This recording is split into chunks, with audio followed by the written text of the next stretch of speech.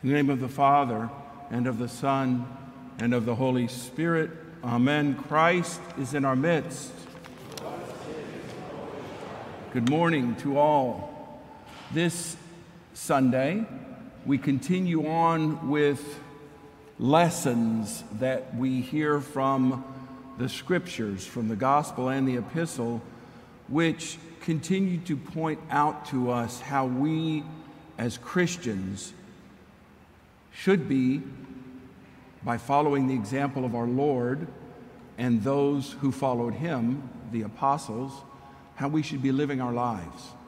And these are Scripture stories that we've heard, many of us, dozens of times over the years, because we always hear it around this time. And we may think that it's not relevant to us, or what does it mean? What's a centurion? What was important to him to seek out the Lord? What was going on in his life? How is it relevant to my life today?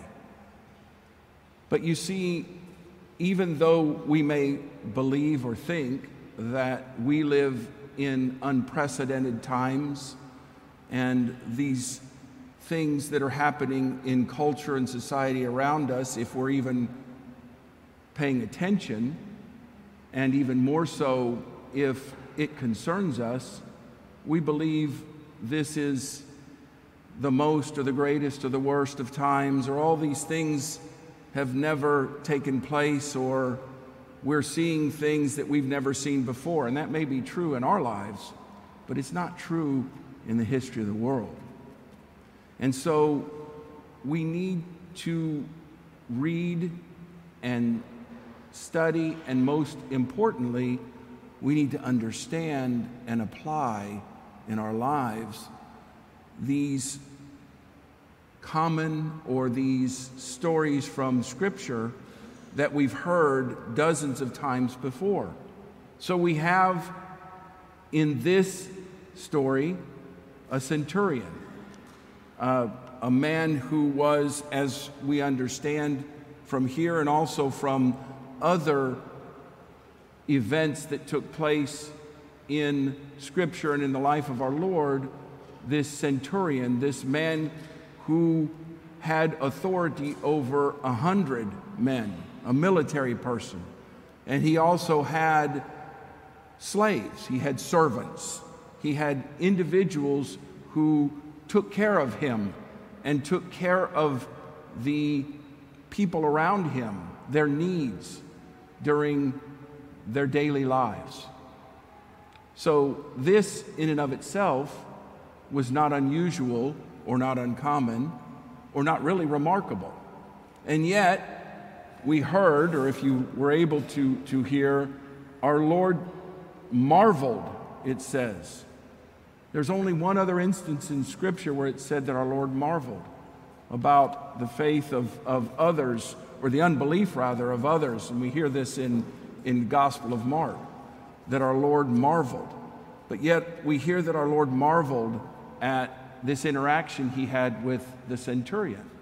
So it may not be remarkable because this was a common occurrence or a common relationship in that time, but it certainly was remarkable enough to our Lord that he marveled at it. Why was that? So we have a centurion who was a Gentile, who was a Roman citizen and a Roman military person, who dared to speak to or dared to interact with a Jew. And not just a Jew, but now we know him as our Lord. But even to those who didn't recognize him as Lord, he was a Jew, and there was not interaction between Gentiles and Jews, and certainly a Roman soldier and Jews.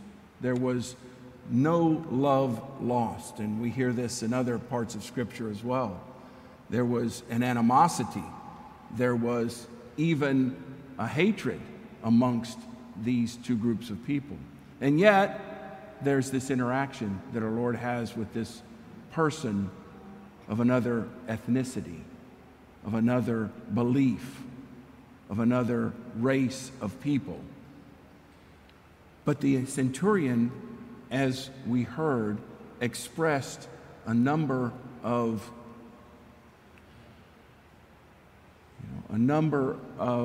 manner in which we should emulate.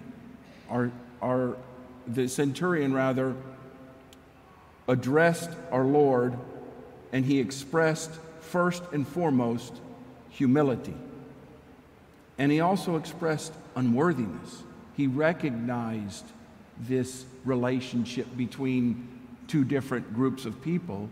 He recognized this relationship between even people who had authority. But he recognized it in a different sense of authority. And we'll talk about that in a moment. He recognized these things and he expressed this humility.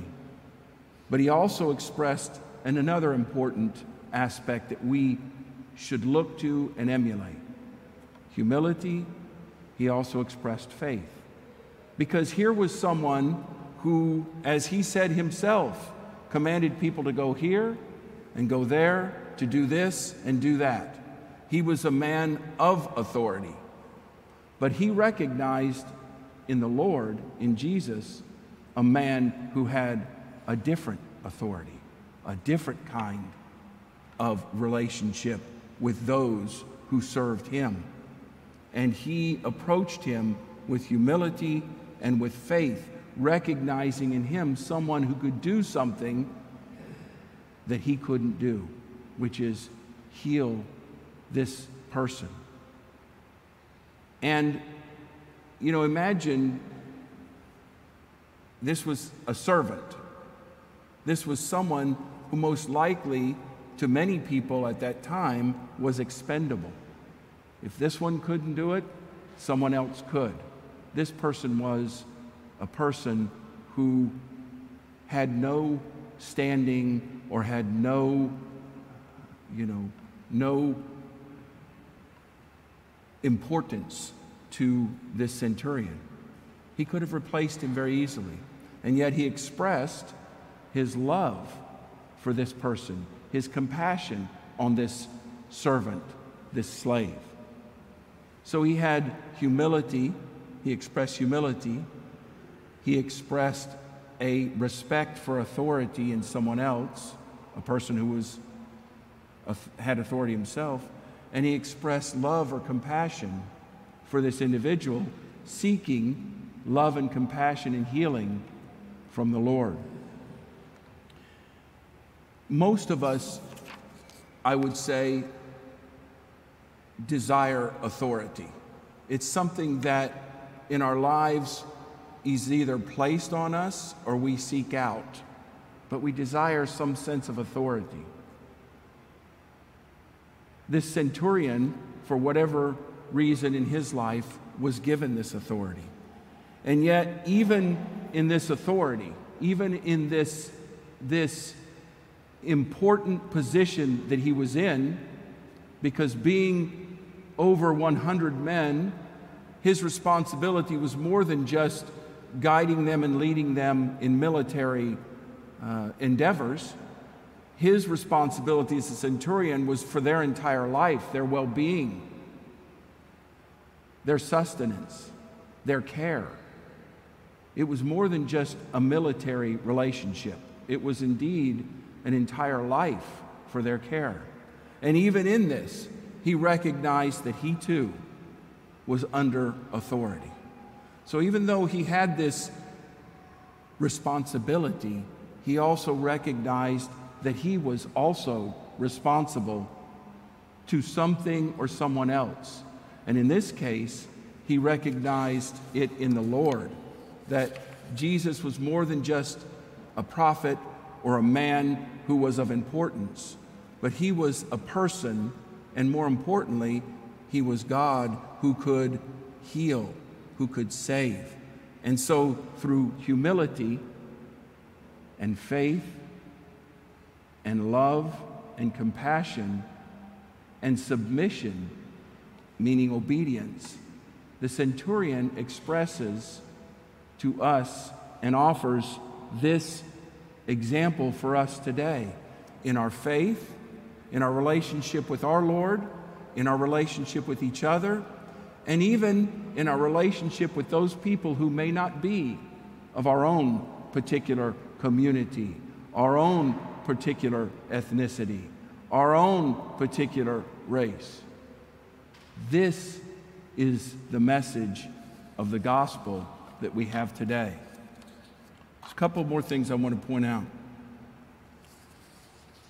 We spoke just a few weeks ago, and we celebrated rather just a few weeks ago, or a week ago, our freedom that we have been blessed with as citizens of this country, as Americans, our 4th of July that we celebrated. When we speak about freedom all the time, we hear about it all the time. Freedom to choose, freedom to worship, pursuit of life, liberty, and happiness. I spoke about that last week. But we also see in this example of this centurion an example of how to follow the path to true freedom in Christ. Often we see in the culture and the society around us the attempt to seek freedom in people's lives. We hear it, as I said, all the time. But what we, as followers of Christ, seeking His kingdom, seeking His righteousness, seeking His love and His compassion and His mercy and His humility, what we see is this search for freedom in society, in secular world and culture, is really a path towards not freedom, but slavery. Being slaves, being obedient to unholy desires and corrupting passions. If we want to be faithful Christians, if we desire to be followers of Christ, seeking out, just as the centurion did, the Lord, O Kyrios, as he says, the Lord of all, the giver of life. If we seek to do this and to follow Him, we must use this liberty that we have been blessed with to live in accordance with our Lord's purposes, what His purpose is for each and every one of us, not in ways that are contrary to what His purpose is for each and every one of us who are created in His image and in His likeness.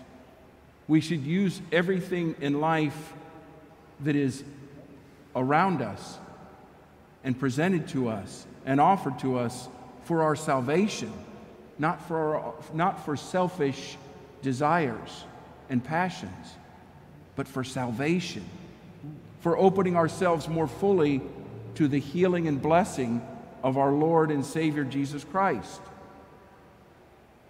We should look at and use these trends in culture as a reminder for each and every one of us to be faithful stewards, to be faithful servants of righteousness, more faithful followers of our Lord on our own path to the kingdom that He has given to us in His body, in the church.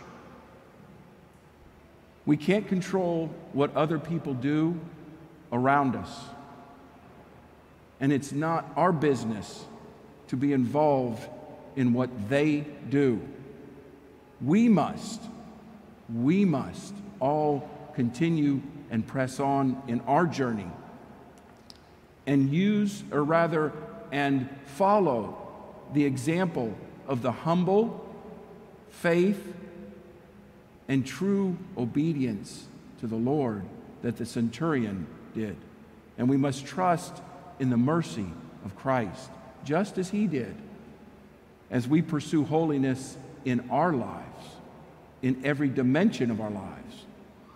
No matter what the cost or difficulty or challenge that we may face, we must continue to strive to follow this in our lives. And this is the best way to witness. This is the best way to example.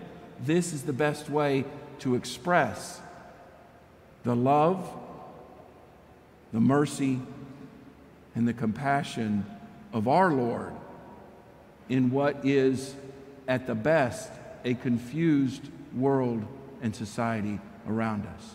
So may this faith and love and humility and obedience of the centurion be our examples as we continue on in our path to the kingdom. Amen.